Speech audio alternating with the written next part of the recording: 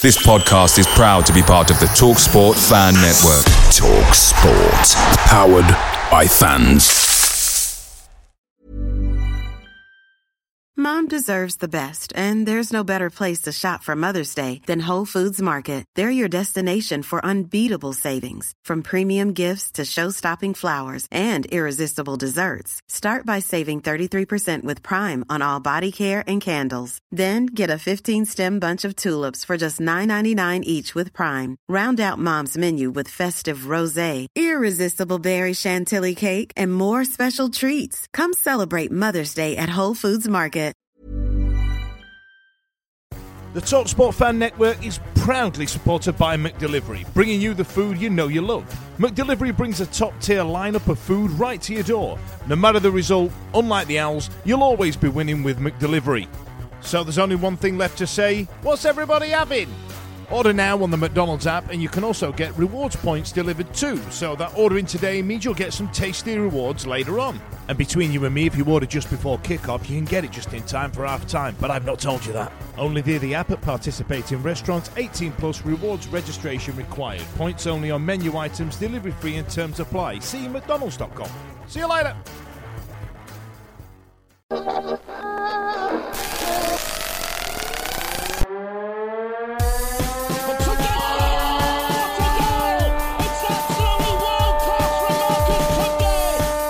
Chance here, a great save. A turner from McClare. Might come. A terrific goal by Sheridan. Brexman against Jones. Get in. You could have two goalkeepers in there that would have trouble saving. Hello there and welcome to the fourth in, well, what was supposed to be an occasional series of Financial Fair Play podcasts, which has actually become a fairly regular series of Financial Fair Play podcasts. I'm James Marriott from the Wednesday Week. As ever, I am sat in my kitchen in Sheffield. James Allen from Owls Americast is normally joining us from the sunny climes of New York, but you're actually about a mile up the road from me at the moment, James. Yeah, I'm joining you from the climes of Ringlow Road, so sort of about a mile above Sheffield on the basis of the way my calves feel after jogging back up there after borrowing a microphone from you, James. So thank you for the supreme audio collection that we're working on this evening. It's going to be a whole lot of fun talking into my iPhone. It's great. You miss out the fact that I lent you a microphone that is only compatible with Macs, but didn't check with you whether or not you're actually going to be using a Mac. And of course you're not, so it didn't work. So there we go. The idea was right. You've just come back from Spain, where has it been the hottest week ever in Europe or something? Literally the hottest week ever recorded in Spain. Now, Peter, I know you're a statistician, so I was trying to get some information on this. Was it actually the hottest temperature ever recorded in Spain, or the hottest continuous average temperature over 7 days, or the lowest minimum temperature over 7 days? Apparently it was just chuffing hot, which I can attest to, because I'm about a third of the body weight I was when I went out there a week ago, just on the basis of pure sweat exerted. Brilliant. So Peter Loban is joining us from Denmark, where has it hit kind of 40 odd degrees in Denmark yet? No, we've reverted to what we call summer in Denmark, which is pretty much autumn everywhere else. So it's been raining all day, and it's about 14 degrees Celsius now. So it feels better. So now we can complain about the rain all the time, considering we've had some of about 1.5 months of bright sunshine, and now we get to complain about the rain again, which feels good. Exactly the same here. It's done nothing but rain pretty much all day. It's been a very wet, windy Sunday in Sheffield. Right then, so we are here to talk about the finances in the wonderful world of Sheffield Wednesday, and of course it's been quite a busy week all in all, which is why we're back together doing the fourth in our specials on this subject. So Monday was the fans forum at Hillsborough. And probably no great surprise that it was confirmed that we're in a transfer embargo of some sort and have been since April. This was kind of, fitted in with all the kind of predictions and whatnot that we'd made. I was a little surprised about the fact that this is since April. What were your reactions to that? Peter, what did you think? Well, if you look at the EFL regulations, it does state that the accounts for the current year and the two following years have to be in by the end of March 31st. So, I mean, as soon as the EFL had received our accounts and our projections for the next couple of years, they would have slammed an embargo on us, or at least refused to register any new players for us. So that pretty much tells you that we were probably at that point quite far away from satisfying the limit of the 3-year running losses that we had at that time. And I guess the period since has been spent trying to convince the EFL that we will be working towards reducing that in the current season, so that by the end of the current season we'll be within the allowed loss of £39 million for the last 3 seasons. James, obviously, with you being away on holiday, you weren't on the Alves Americas this week, so this is kind of the first chance that you've had to sort of react to what was talked about at the fans forum on Monday. What was your take? Was anything that particularly surprised you? Well, I think I was probably actually a little bit more surprised by the fact the embargo goes back to April than maybe Peter is. I mean, I think, as we found out over the course of these episodes, Peter knows the regulations inside out and probably had an even greater expectation. I think, to be honest, we all knew we were sailing close to the wind this summer, but we thought maybe that there was, work ongoing to position us such that we would be able to trade. It just tells you that we're in a worse situation than even I think we predicted 3-4 months ago when we started these conversations, and that's quite galling and concerning, not least because of what we're seeing as a result of the lack of squad turnover, at least on the inward sense that we're able to get to. What I think probably surprised me most, though, was the commentary in terms of what happens next summer. So, I think as we'll get into the conversation just now, a lot of people were kind of left scratching their heads about a few comments that were made about just the stakes that we're in terms of, not so much what we do now while we're under embargo, but what could happen to us if we aren't able to sort out our football finances over the next 12 months when we come into next summer, and the stakes that Mr. Chansiri positioned in terms of, if we don't get promoted this year, well, we could talk about the footballing side, and probably the evidence is there that we may not get promoted this year. The stakes are extremely high when it comes to what may happen in terms of our ability to renew the squad in 12 months' time, let alone this summer. Yeah, obviously there was a lot talked about on Monday, but very little in terms of the specifics, which is why we kind of thought, it was right for us to get back together and try and figure out maybe what wasn't said on Monday, but kind of what we need to know. So you mentioned there about looking forward to next summer, and the language used by Mr. Chansiri when he was talking about this was some of the most explicit language that is used, because in the past, whenever I've been to steering group meetings or fans forums, he's tended to play down financial fair play and said, oh, it'll be fine, we'll sort things out. This was the first time he kind of said, if we don't get promoted this season, we're in big trouble. He didn't kind of go into any detail about what that really is, which I know something we're going to talk about and try and figure out what those possible scenarios are going to be. But did either of you two particularly pick up on that? The fact that there seemed to be a marked change in the language used by the chairman when he was talking about this.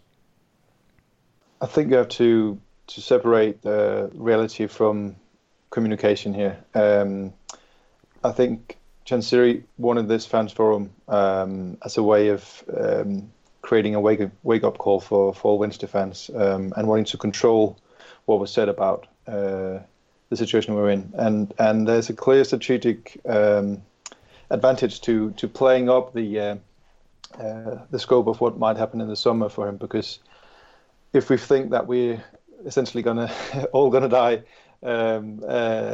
in the summer, then some of the decisions that we have to make regarding players being sold and so on will probably go down a lot easier with fans. Whereas if he said that we'll sort it out and then he sells players and people are left with the impression from the fans forum that he wouldn't, then he would be in a lot more trouble. So if you play up the scope of what might happen, and then it ends up being probably less than that, it's usually a better situation, and it's often seen in politics as well. Actually, I work in the public sector, and every time we have to make big cuts, the politicians will usually go out and say, the cuts are going to be like 500 million, and then they end up being 300 million. Everyone pretends it's like we didn't have to save any money anyway, because the net feel of it, or the relative feel of it, is we didn't have to save the 200 million. It's not that we are saving 300 million.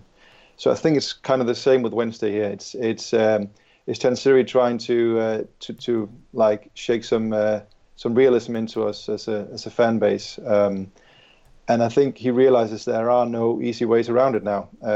Whereas before he might have thought that he could channel money into the club in other ways, and have that allowed, but maybe what's happened since March has been the EFL refusing some of the revenue streams that Chansiri has tried to create from his own family funds and all that, and that might have been the reason he's changed his tone of voice as well in this.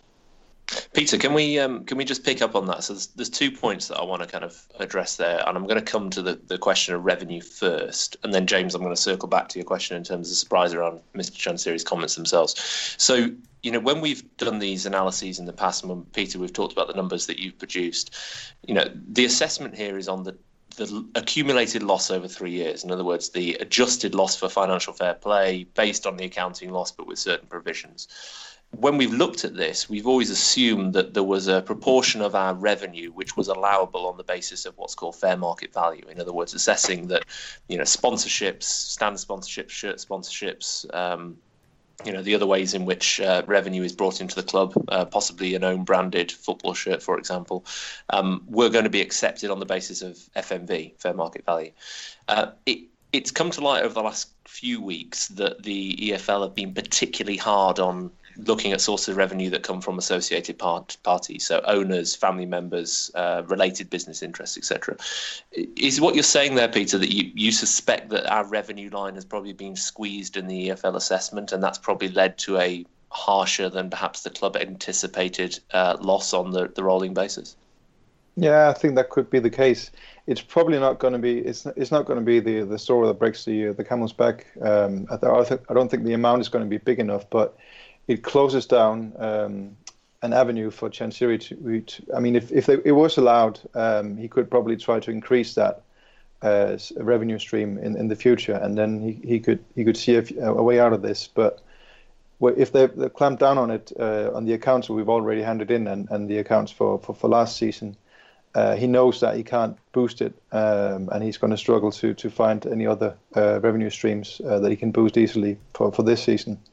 Especially considering the average attendance is probably going to go down this season, so I think that's part of the reason. But I think the main reason is the loss we were having regardless. I mean, even if the revenue streams were allowed, we would still be in quite considerable problems. So it might have increased for problems with about 20%, but the big part of the problem was already there, even with Chansiri's fake revenue streams, or whatever you want to call it. Adjusted revenue streams.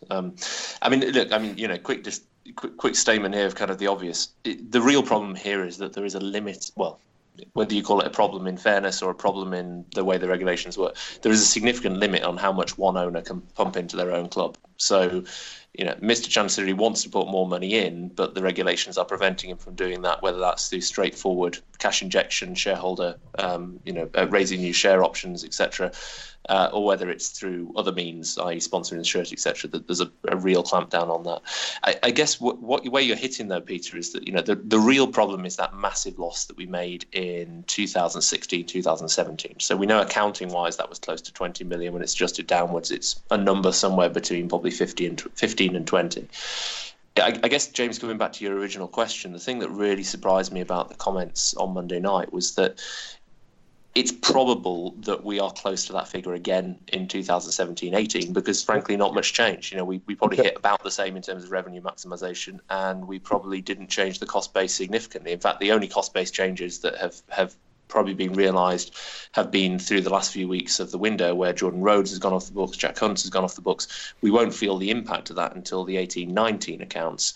But even with those two shifted, it's a couple of million off. It's not the 10 million off that we'd need to fall inside the 39 million over 3 years. But we're already in breach over 2 seasons as it stands. So what really kind of alerted me to his then comment that you're talking about, James, where he said that things could be really stark next summer, is the reality is we are probably going to be well in excess of breach next summer. And that means that we will be under embargo for several windows unless we make some very material changes to the revenue that we're bringing into the club. And that could lead us to having to not only sell off players, but not being allowed to re-sign players. And if you look at the number of out-of-contract players next summer, that's a really daunting prospect when you then think that your hands are tied to try and replace them. Yeah, definitely. Peter, you picked up on something that was said on Monday that didn't really make sense to you, which was with regards to, while we're under this embargo of whatever sort, Mr. Chansiri mentioned that the club are unable to extend the contracts of existing players until literally the point that their contract has run out. Now, you were kind of suggesting you weren't really sure whether or not that was correct or that was right. Yeah, the reason I picked up on it is because the old FFP rules that were in place before 16-17, they had they quite clearly stated what happened when the club was placed under transfer embargo. But of course, after the profitability and sustainability rules from 16-17 that were put in place then, there aren't like a standard sanction when you break the allowed loss. There are all sorts of sanctions. And one of them actually is that the EFL board, I can't remember the exact line, but it's something like the EFL board can, disciplinary commission can decide whatever sanction for however long and in whatever shape or form they want to. So I mean, there's nothing stopping them from telling us we can't re-sign players until their contracts are up. What that tells us, though, if that is the case, and I mean, I have no reason to doubt that it's the case if that's what Chansiri and Katrin Meyer is saying at the fans forum. But if that is the case, that is an escalation of the sanctions towards us, and it's the way I analyze it anyway. It's quite a worrying sign because that tells you the EFL does not trust us to reduce our costs effectively, and wants us to shift a lot of the players we have out of contract next summer, which includes Barry Bannon and Lucas Shaw, for instance. So it's, and Gary Hooper as well. So it's for me that's really a worry because that tells you the EFL still does not trust us to raise enough money or reduce our costs enough to stay within the limit. And the last numbers I did, our 3-year loss at the end of this season, the current season, will be around 51 million, and we allowed 39 million. So we're about 12 million away from hitting the number we need to hit. And I mean, we saw the transfer window. We raised about maybe 2.6 million with the 2 transfer deals, and then we saved some wages as well. But it's not going to be enough, and I mean it's quite another worry that Kieran Westwood wasn't sold permanently before the permanent transfer window closed, because it's quite clear that he's as we were actually touching on all the way back in January, February when we did the first podcast, he's probably one of the most I think it's probably the best option to move him on, and it seems like the club agrees with that. And the fact that we didn't move him on for a transfer price is quite a worry because I can't really see how we're going to raise £12 million before the end of the season. It's important to remember though, next summer, when we do transfers next summer, all the way up to the end of July, we can do transfers that will count towards this current season. So it's not like when the season finishes and we haven't sold enough players that they'll put the hammer down on us from the EFL. We'll actually be able to do trades during the next summer to be able to raise that amount. But it's a hell of a bad situation to be in because every club around the country and abroad will know we need to raise some money. So obviously they'll offer us a pittance for some of the players we think are really saleable, like Forrest Jerry, for instance. Instead of getting a good value for our players, and we'll probably also struggle to re-sign some of the players. I mean, someone like Barry Bannon, it's very admirable that he said he wants to finish his career with us and then get a new contract. But if I was in his shoes and I wanted to look at my career, I'd probably take the free transfer somewhere else and play in a team that can play for promotion, because he's good enough for that. So that's really what I get from it. I mean, at the time when it was said, I was puzzled by it, but then I looked a bit into the regulations, and actually they are quite potentially quite far-reaching, and a lot more far-reaching than if you just glance at them. If you need to read a bit between the lines, really. And the EFL can pretty much do to us what they want to. The idea that we are an independent business running independently is really a bit of a smokescreen, to be honest.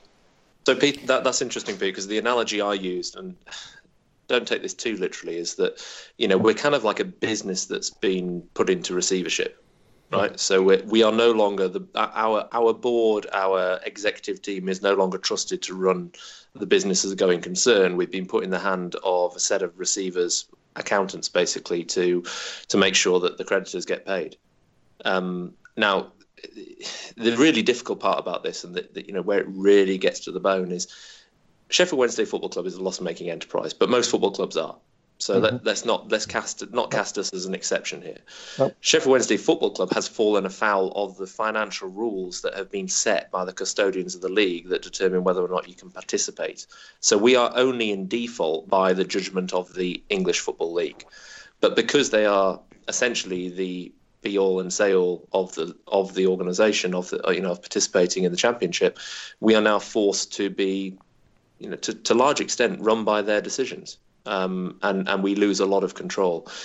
And those, unfortunately, are the rules. It's a shocking situation to be in, because we are perfectly financially capable of underwriting our own operations, of Mr. Chansiri continuing to put in his own money and fund future transfers to replace those that we want to move on. But that's the situation that we have to accept, is the league are going to take a very, very high level of control and approval over our decisions over the next 12-18 months. Okay, I think at this point is where I need to drop in our usual disclaimer about the fact that none of us particularly claim to be experts on this subject, but we spend a lot of time talking about it between ourselves. Peter particularly spends a lot of time looking at figures and doing very complicated sums on spreadsheets that make no sense to me, but somehow a figure comes out of the other end. So far as well, we've generally been fairly close to getting most things right in terms of the numbers and how things are likely to pan out. Now, I mention all that because I think this is a good opportunity for us to kind of have a bit of a think about, let's say, the next 12 months and what scenarios there are that could play out. Now, dealing with the here and now, we suspect, although we've not got anything official on it, we suspect that we didn't have the transfer embargo removed before the end of the transfer window. The noises on Monday were that the chairman and the chief exec were confident that would happen before the end of the transfer window, but it didn't. There's obviously still a chance that it might happen before the end of August, which allows loan moves and other things to become a possibility. The next real key thing though here is January, isn't it? Because that's when we're likely to know what kind of a season that we're having. So if Mr. Chansiri, as he suggested on Monday, is kind of pinning his hopes on promotion this season, and that gets us out of this great hole, which would be wonderful, and absolutely all the conversations that we've had become completely irrelevant because they just won't matter anymore. In January, obviously, we'll kind of have a bit of an idea as to whether or not it's likely to be a promotion season, and I think, as we've all agreed, let's not debate the likelihood or otherwise of that too much on this podcast, although certainly on the basis of Saturday, I think in my head I've got a fair idea as to what kind of a season this is going to be. Let's say that promotion is not looking likely in January. Peter, do you think that this kind of idea of a flash sale of 3 or 4 of our big name players going is that a possibility? Is that even a likelihood in January? Yes, definitely. the good thing about the January window is you'll have a lot of clubs who are more desperate for players and know where they're lacking. Some will be struggling with like in relegation battle when they didn't expect to, and some of them will probably be chasing promotion or be chasing championships or be chasing European places in the Premier League and so on. And that all that adds up to that. There's some analysis done by some quite good people who sussed out that it's about 10-15% more in transfer fees in the January window than in the summer window. So that works in our favour, you could say. But take, for instance, Fernando Forestieri. His contract is up in the summer of 2020. So in January, he'll have a year and a half left on his contract.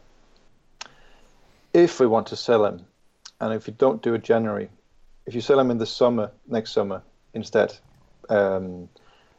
you'll probably get a lot less for him because he'll have a year left on his contract. As we saw with Jack Hunt, for instance, that reduces the value quite significantly. And as we saw with Kieran Westwood, there's probably likely to be quite a few clubs who think, well, we don't need him now, so we might as well wait the season and get him for free.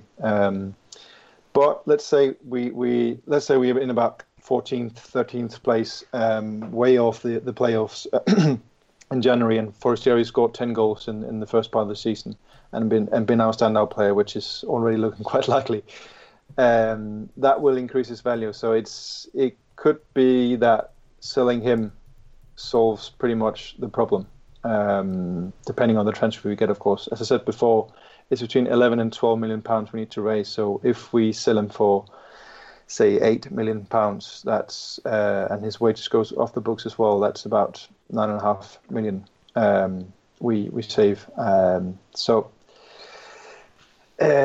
that's definitely a possibility. And the further problem really is if some of the players that we need to renew the contract of, I mentioned again, we got Gary Hooper, we got Barry Bannon, Lucas Shaw, Kieran Lee, they all have contracts that are running out in the summer. And they have 6 months left of their deals in January. If you can't offer them a new contract because you're under the transfer embargo and you're under the specific ruling from the EFL that you cannot re-sign players' contracts before they run out. Well, I mean, do you bet the house that Barry Bannon is true to his word and signs a new contract in the summer, or do you move him on for probably quite a small fee, but you still get a fee from it? And I mean, it doesn't affect your season, because if you're 12th or if you're 16th and you're quite safe from relegation and you're far away from the playoffs, it doesn't really matter. You're mid-table.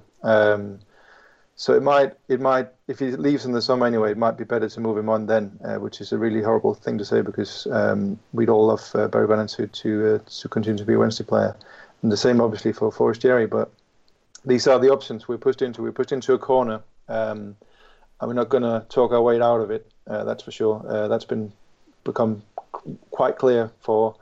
I think a lot of Wednesday fans had a wake-up call at the fans forum, and it's. I feel like a bit like one of those guys who predicted the financial crisis, because it's like a vindication, because we sort of predicted this stuff on the podcast, but it just feels really shitty being right in this situation. That's a fair point. One of the, I mean, on the last podcast that we did talking about this, one of the things that we discussed and talked about was Fernando Forestieri. Particularly thinking about whether or not loaning him out would be a sensible option. And I think fair to say that's an opinion that really divided fans. We got a fair bit of stick for suggesting that as a possible route out of this. And again, there where we talk about how we get ourselves out of the hole that we're currently in, it was the first name that obviously you mentioned, Peter, and it's a name that comes to mind a lot. We're reminded of the fact that he obviously was probably man of the match on Saturday against Hull. Scored a great goal at Wigan as well the week before. It's a really motive subject for fans.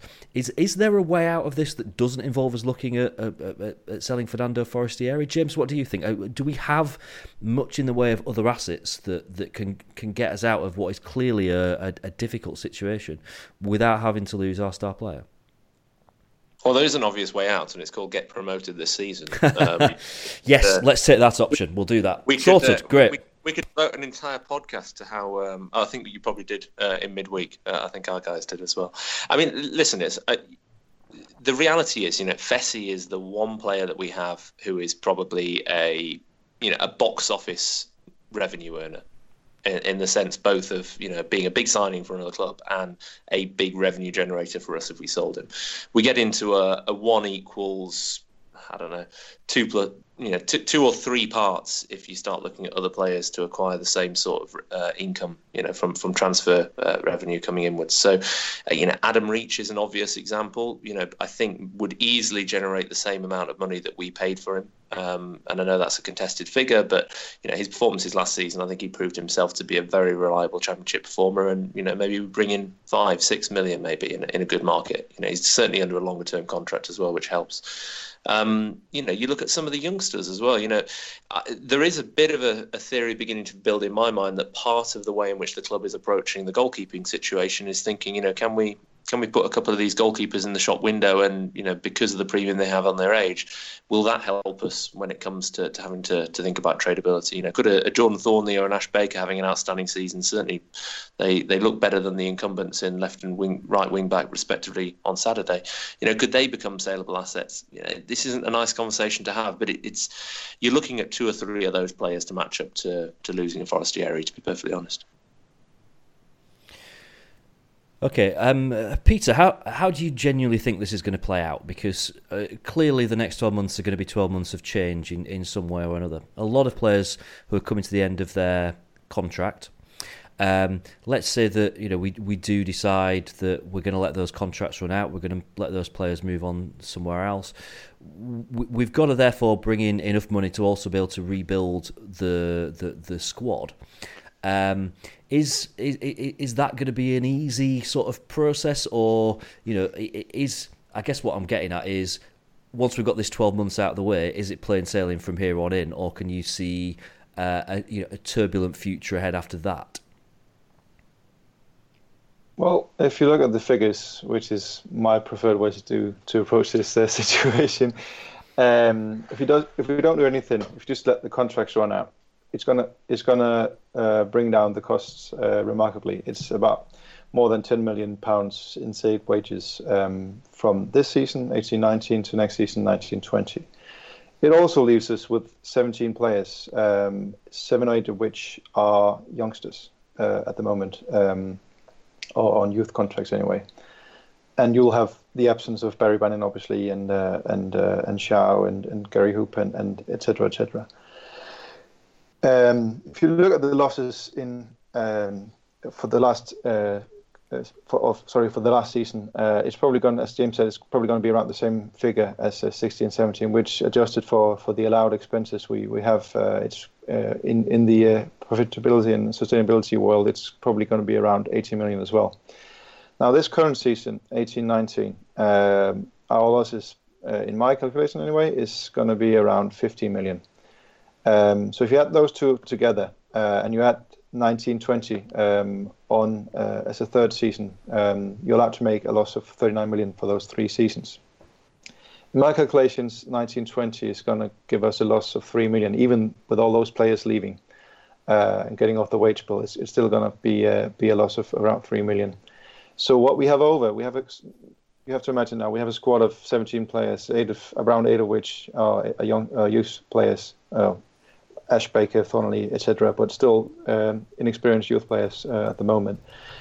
And what you have over under the FFP limit is about £4 million, and that's the money we have to spend on new players in 19-20.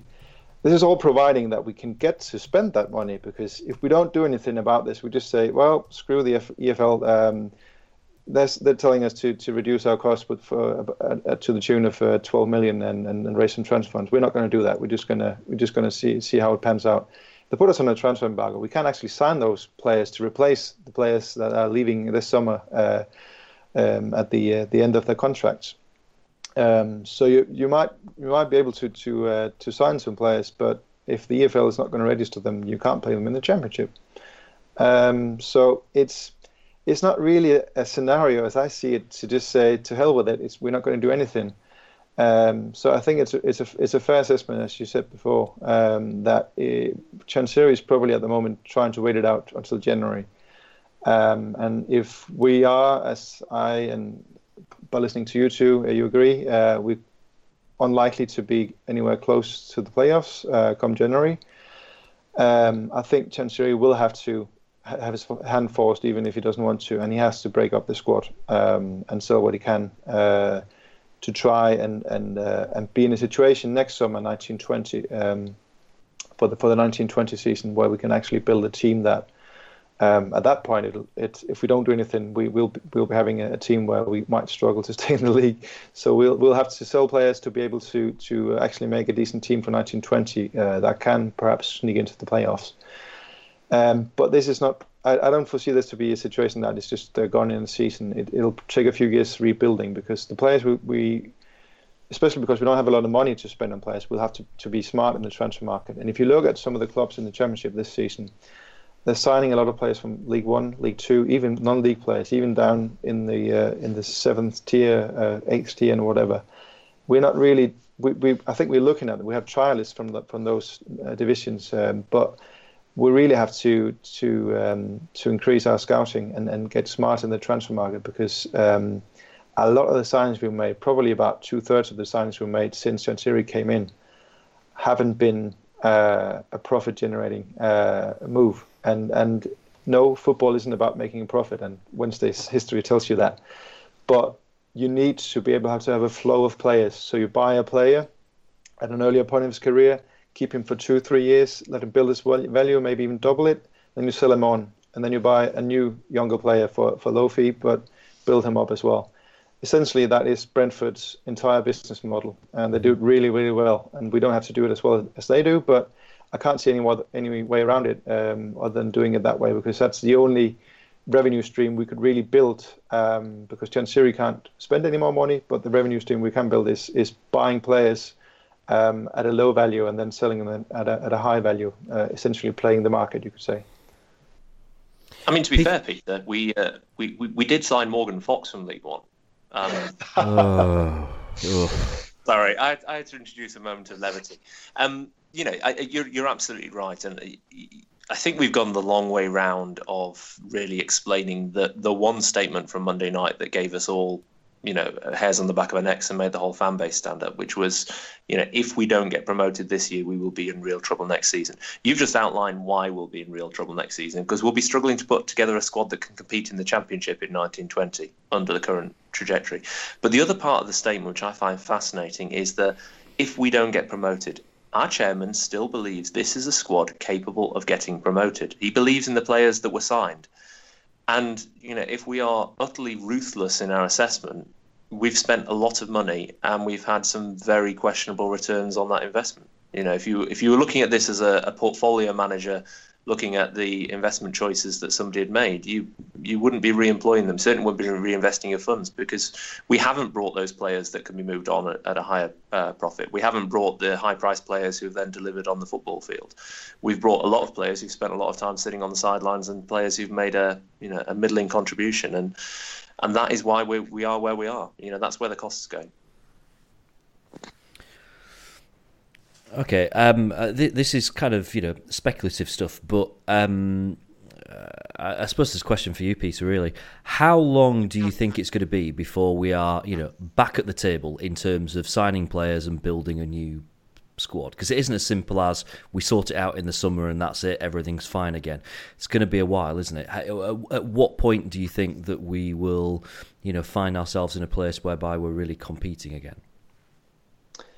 Well, I think if we get to a situation, say the scenario that plays out is we sell Forestieri in January and pretty much close the hole and satisfy the EFL, and the EFL then says, okay, you can re-sign players now for contract. Because if we do sell Forestieri, then that 12 million that we're missing, and say we close that hole, that 12 million goes into to the pot for the 1920 season. So we actually have quite a lot of money to re-sign the players we want to re-sign, Bannon and Shaw especially, but we also have quite a lot of money over to actually spend on players.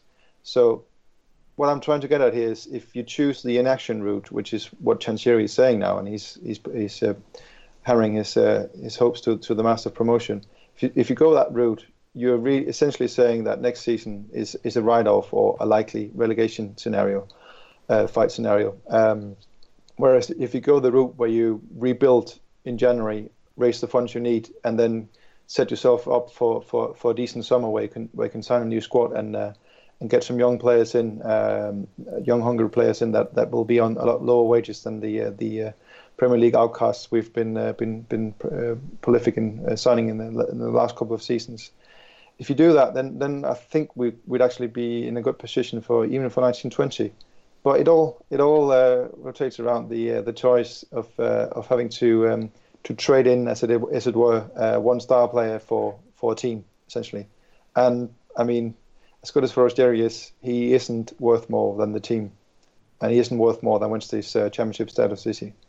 So if let's say we do move Forestieri on in January and we do get a decent fee for him and we do pretty much make the whole go away. This is definitely the optimistic scenario. There are lots of caveats to it that means it probably might not work, but let's just go play with the idea. Then if we do move him on and we spend this money wisely in the summer, we might have a season next season where we'll be close to the playoffs and the young players will be developing really well. And then for the start of the 2021 season, we'll be seeing quite a strong team because we've actually built the team ourselves, and there'll be a good understanding between them. And if needs be, if we want to sign a star player, we can move some of our young players on as well. Okay, I mean, there is one other potential scenario that would completely get us out of jail free, as unlikely as it may be. But it was discussed on Monday, the idea of the fact that the club are really trying to push to actually change the rules. James, what do you make of this? So Catherine Mier was talking about the fact that they tried to get support from the rest of the league to change the current rules about profit and sustainability. Obviously, it didn't gather the amount of support that it needed to go through. Can you see that ever happening? You know, do you think? I think it's 18 out of the clubs in the league that would need to support the idea of changing the rules. At the moment, obviously, there aren't because there's enough clubs that still believe that the current system suits them. Can you see a point whereby that might change? In a word, James, no. Unfortunately not. I mean, and for the simple reason being that, you know, for that magic number of 18 to be hit, you've got to have enough clubs who have been outside the big time and basically been either on the verge or in Wednesday's situation to vote with you. The difficulty is the Championship has a significant number of clubs now who are recent or very recent ex-Premier League clubs who are enjoying parachute payments. And, you know, quite frankly, voting to abolish FFP or profit and sustainability as it stands now would undermine their competitive advantage. You know, they would suddenly be faced with a lot of high spending peers in the division who could match their ability in the transfer market with the Premier League riches they come down with. And I just think it's very unlikely to see that bolus of clubs, you know, some of which came down the last couple of seasons, but there's plenty like Villa who've been knocking around here for now 2-3 years who see that as their ticket back to the Premier League. The other part, and Peter might be better placed to comment on this from a regulatory point of view, is whether it is true to say that only the Championship clubs get to vote on this, because obviously profit and sustainability affects the whole EFL. In other words, the rest of the 3 leagues below the Premier League. So I'm not absolutely certain that the statement that it would just take the 18 Championship clubs to come on side is accurate. But I certainly don't see it happening in a window that would benefit us going into next summer. No, I agree with the assessment, and I was a bit puzzled about the 18 out of 24 as well, because the way I read it, and I mean, I'm just a layman here. I'm not apart from not being an accountant, I'm not a lawyer either, so I don't actually know whether this is true or not. But it looks like it's the 72 who decide these things. But it might be that the 18 clubs needed from the Championship is just to put the motion forward for all the EFL clubs to vote on.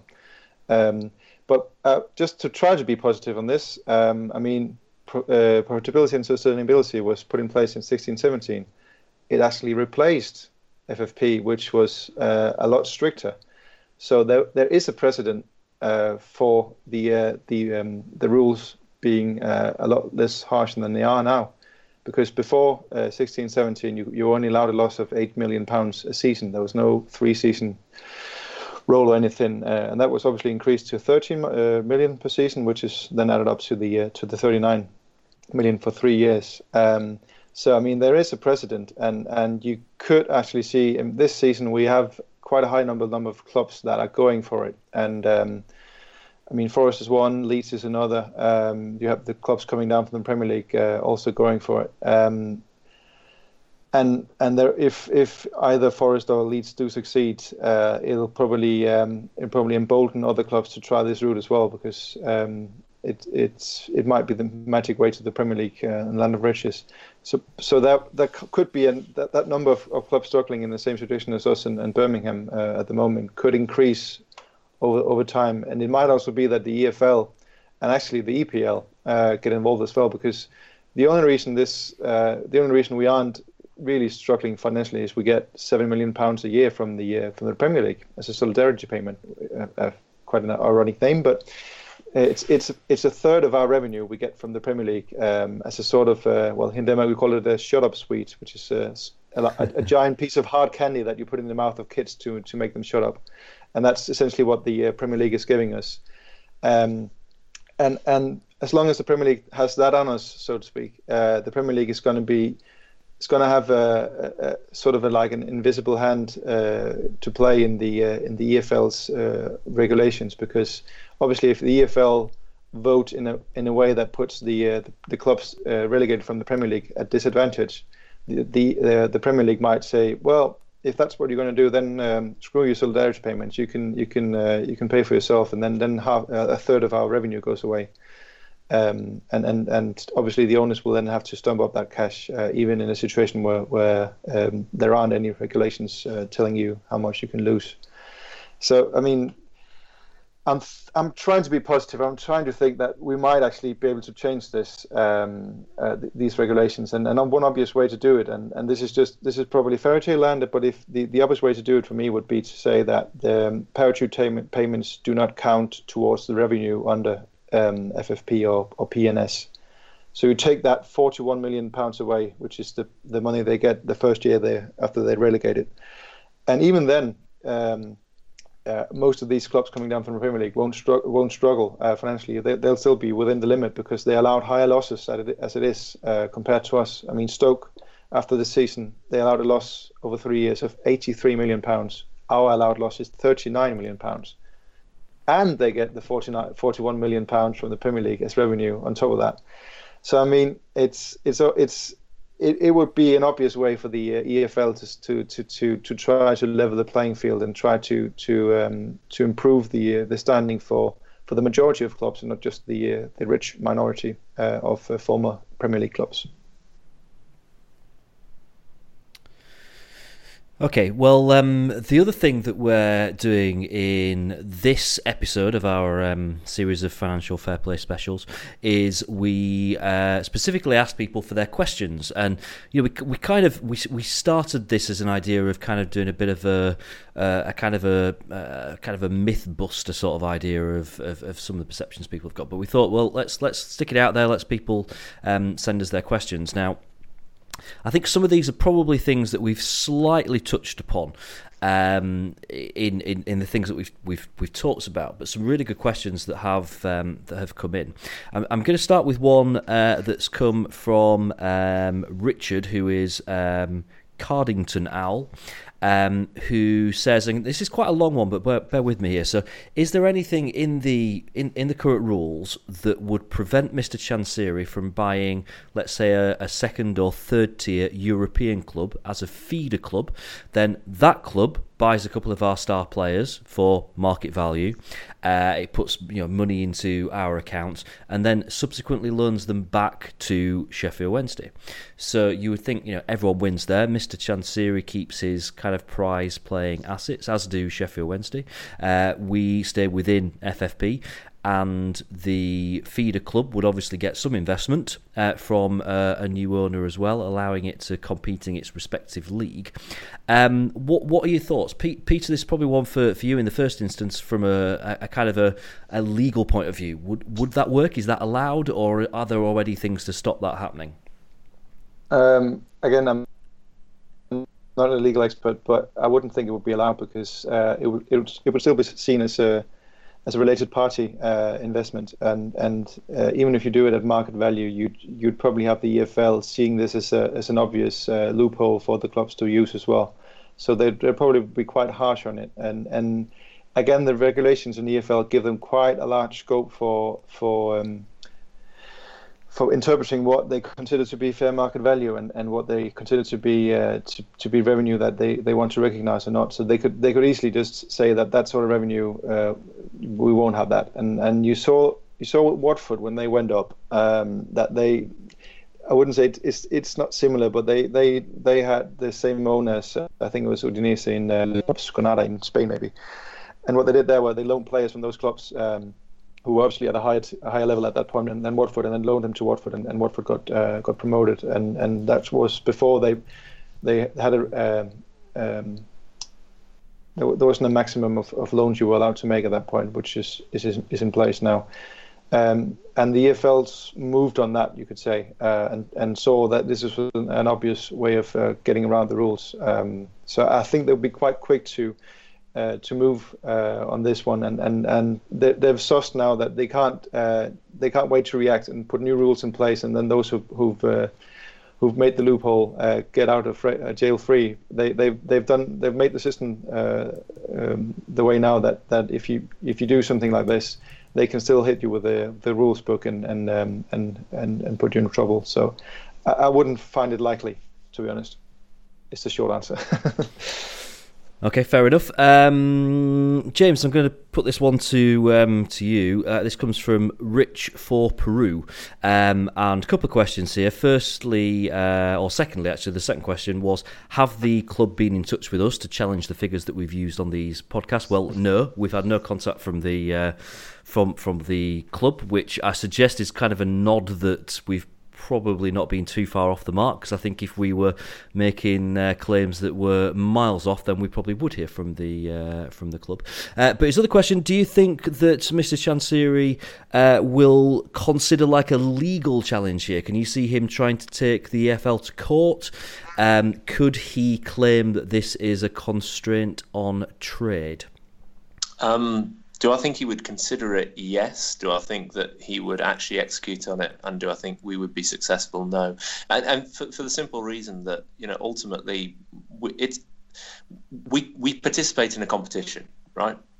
We choose to compete in the English Football League, and the English Football League are free to set the rules of that competition. So profit and sustainability is part of the rule set of participating in the Championship. So it's difficult to say that the way that is constructed is illegal or something that could be challenged in court, although certainly the interpretation thereof can be challenged, and that's why it took so long to issue QPR with a fine for their breach of the old FFP rules several years ago. The only kind of outlet of this is the point that he makes about constraint on trade, because Sheffield Wednesday is a limited company. We obviously have to file accounts with Companies House on an annual basis, and we have to be at least viable as a going concern, which is why each year there's a statement in the accounts to the effect that the owner has committed to continuing to put up the funds to make sure that Wednesday is viable, even though we're loss making. If he felt that the club was being unfairly treated relative to other clubs in the competition, and that was having an impact on our trading performance, he possibly could make a case, but it would be very costly. It would be a test case, and frankly, it would be very, very unlikely to be heard in court in a period that would help us anyway. So I think that's unlikely. It would be much better probably to work with the EFL, as Peter said earlier, to try and evolve and amend the regulations. Okay, Peter, this is actually a question that I've heard a few people kind of talk about, and not just specifically this particular club, but a few others as well. So from James Chapman: how can Leeds appear to keep on spending? And it's not just Leeds. I think a few other clubs that people find it strange that they, are Derby, maybe an example of a club that's perceived to just kind of spend and spend and spend and spend. How does that work? Player trading. if you don't do a Wednesday and sign a lot of players, you can't for a lot of money that you can't sell for any money. You are able to do it. I mean, if you look at Derby, are obviously in trouble as well, but they're actually a lot better off than we are, because they've moved on a considerable number of players over the last couple of years, and that has improved their finances no end. And if you look at the players they have now, they obviously have a lot of old players like we do, but they also have a lot of quite a few of good young players under contract as well, and they've also managed to bring in some loan players that are really good. So they're playing the system, and Derby as well are fiddling with like weird legal constructions of companies and what have you to try and get around some of the rules, which isn't successful, by the way. But they're trying to do that as well. So Derby would. Before this close season, I'd say they're probably on the verge of breaching FFP, or profitability and sustainability. But then obviously they both sold players and sign players. So if you sell a player for a fee and you sign a player for the same fee, then it's going to make no difference to your accounts. Actually, it's going to improve your accounts, because if you sign a player on a 5-year contract, for instance, a young player, if you sign him for 5 million, he's only going to count, because of amortization, he's only going to count as an expense of £1 million in the first year of your accounts. So you actually make a £4 million profit in that case. So that's essentially why Derby just about get out of jail this summer, and I think they will probably have been in touch with the EFL as well, but have proven before that they can sell players, and they have saleable assets in their team, younger players that could later on play in the Premier League maybe and fetch large fees. So that's probably why the EFL said, okay, Derby, you're good to go. Leeds is another case. Leeds have done essentially what Wolves did the season before. They've had 3 years, 14-15, 15-16, 16-17, of just about making a profit, or I think they lost about a combined 1 million for those 3 years. So while we made a loss for 3 years, including this season, of £50 million, Leeds' loss is around £1 million, which means they've got £38 million of allowable spend this season. So I mean, obviously, if they make a loss of £38 million this season and don't go up, they could be in trouble next season unless they sell players again, which is essentially what Wolves did. They bought players that they could essentially see as very saleable assets. I mean, Neves was if they didn't go up, Neves could be sold for let's say £30 million, and they'd have no problem with FFP or PNS, even if they weren't promoted.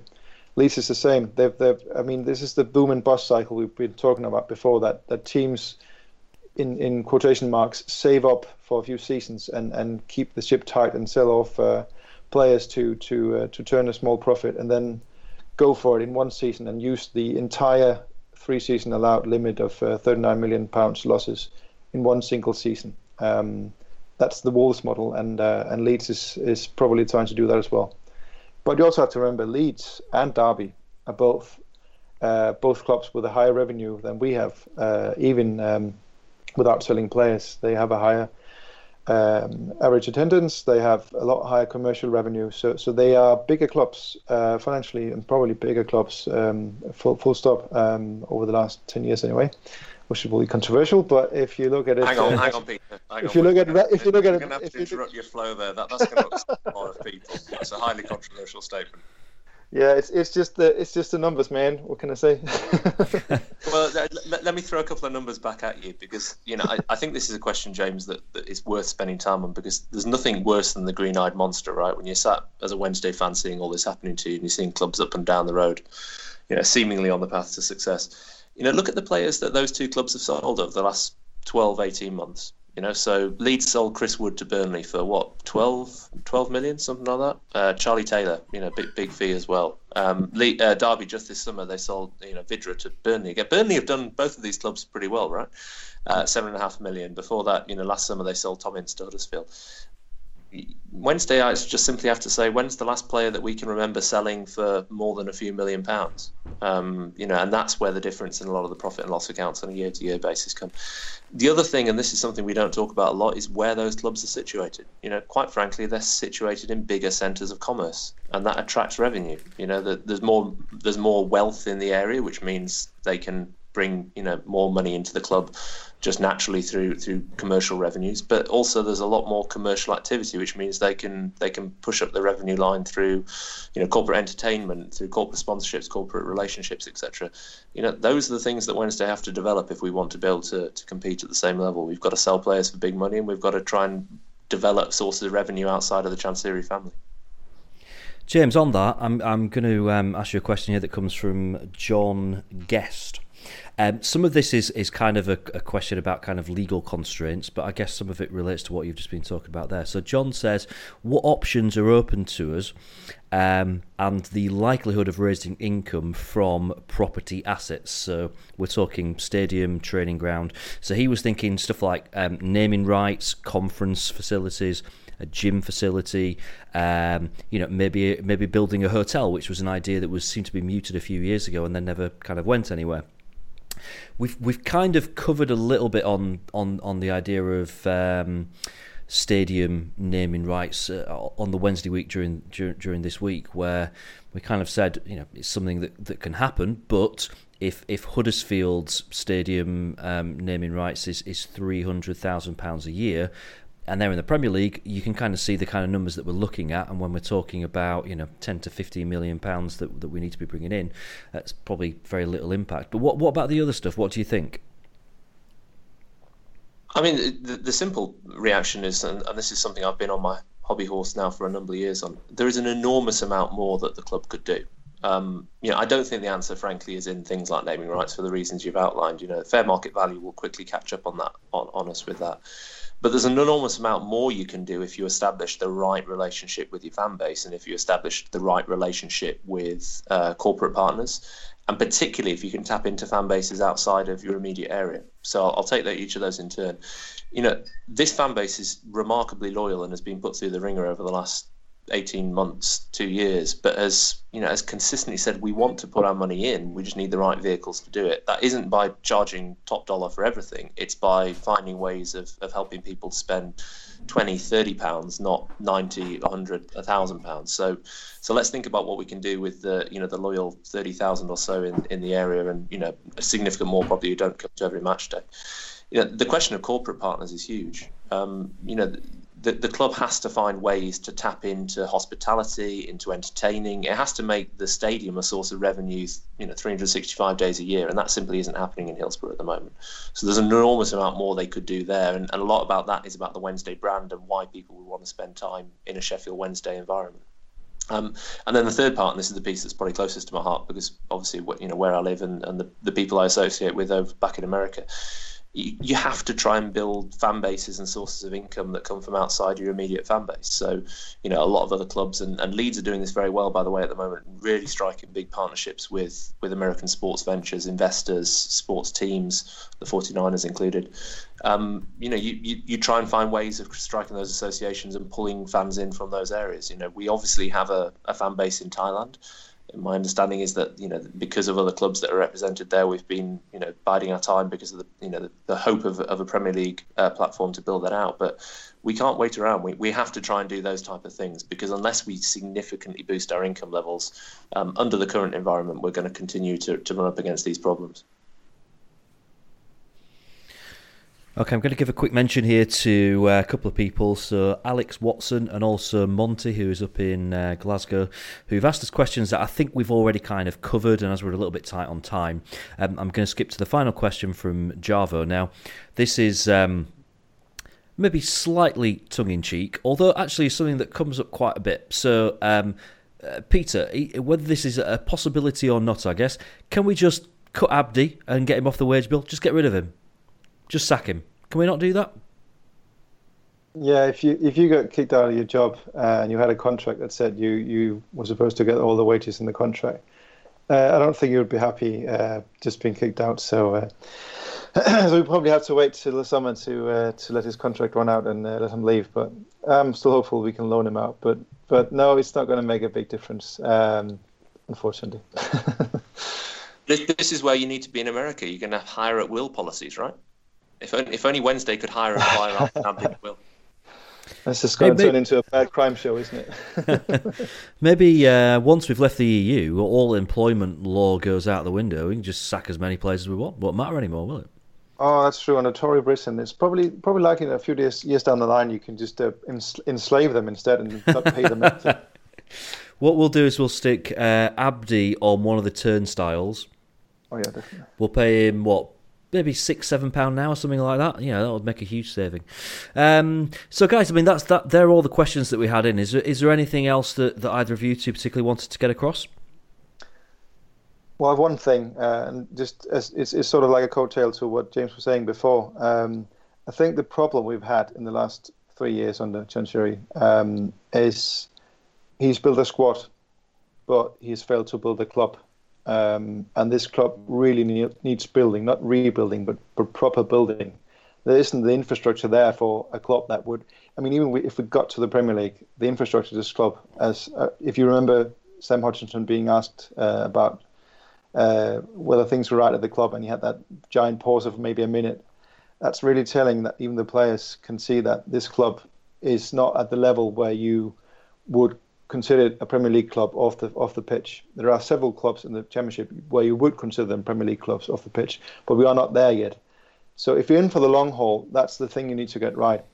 And that's not just about the revenue streams, that's also about building the infrastructure, having the scouting there, having the academy there at a decent enough standard that you can actually sustainably stay in the Premier League for a number of years once you get there. Okay, as is often the case when people listen back to these podcasts, they have a load of questions off the back of them.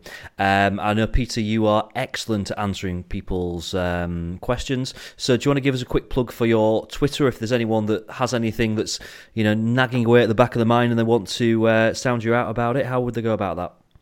Yeah, sure. My Twitter is at PLOEHMANN. And yeah, as you said, I've pretty much answered everyone who's tweeted me, and sometimes at a longer length than I think they were comfortable with. But yeah, sometimes just want to get things across, and yeah, I've got quite a few bits of information that thankfully you guys helped me get out there in a palatable form. But there's a lot of stuff that I've tried to pick up on and over the last half year. So if you have a question, just shoot away. And James, I mean, it's been a couple of weeks now since we've heard your dulcet tones in your closet over in New York. And obviously you're here this week. You're in the UK this week. We are off down to Brentford together on Sunday, which will be good. Will it be the week after that you're likely to back on the Als Americast? I don't know. I think when you get injured in this sort of kind of highly competitive podcasting world, or if you just go on vacation, you have to wait for your chances, don't you? So I'll be training furiously. This has been an opportunity for me to try and warm up the vocal cords, and I'll hope that then when I finally get back to Manhattan, which isn't for another 2 weeks, because as you say, we're off to Brentford next weekend, which I'm really looking forward to. Last trip to Griffin Park. And then I've got to go to San Diego, so I'm going to try and hang out with Neil, our San Diego Al, if I can get hold of him.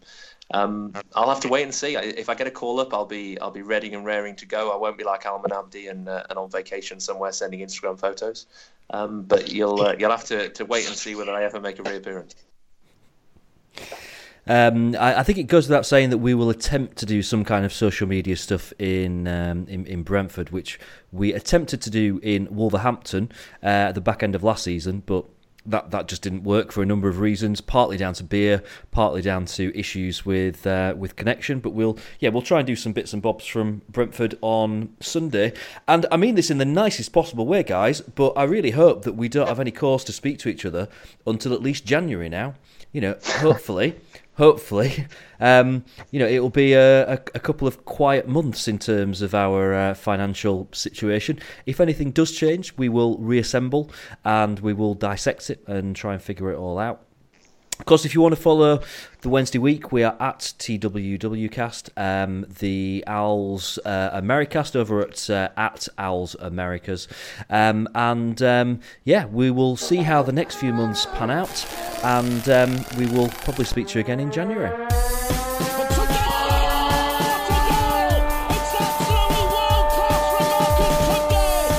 There's a chance here, a great save. A turner from McClare.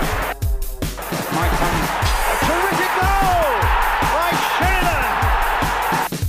Rexman against Jones. Get in. You could have two goalkeepers in there that would have trouble with saving that.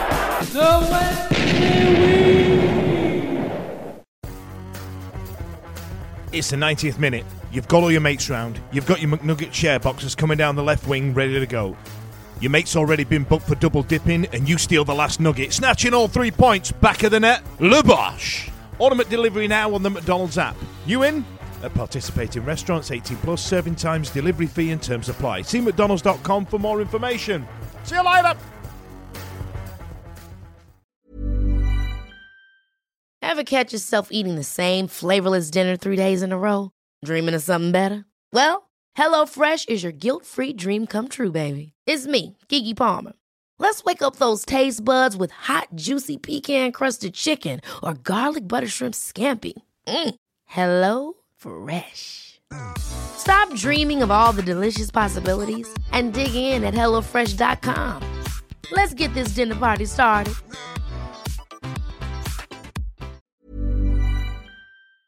This podcast is proud to be part of the TalkSport Fan Network. TalkSport. Powered by fans.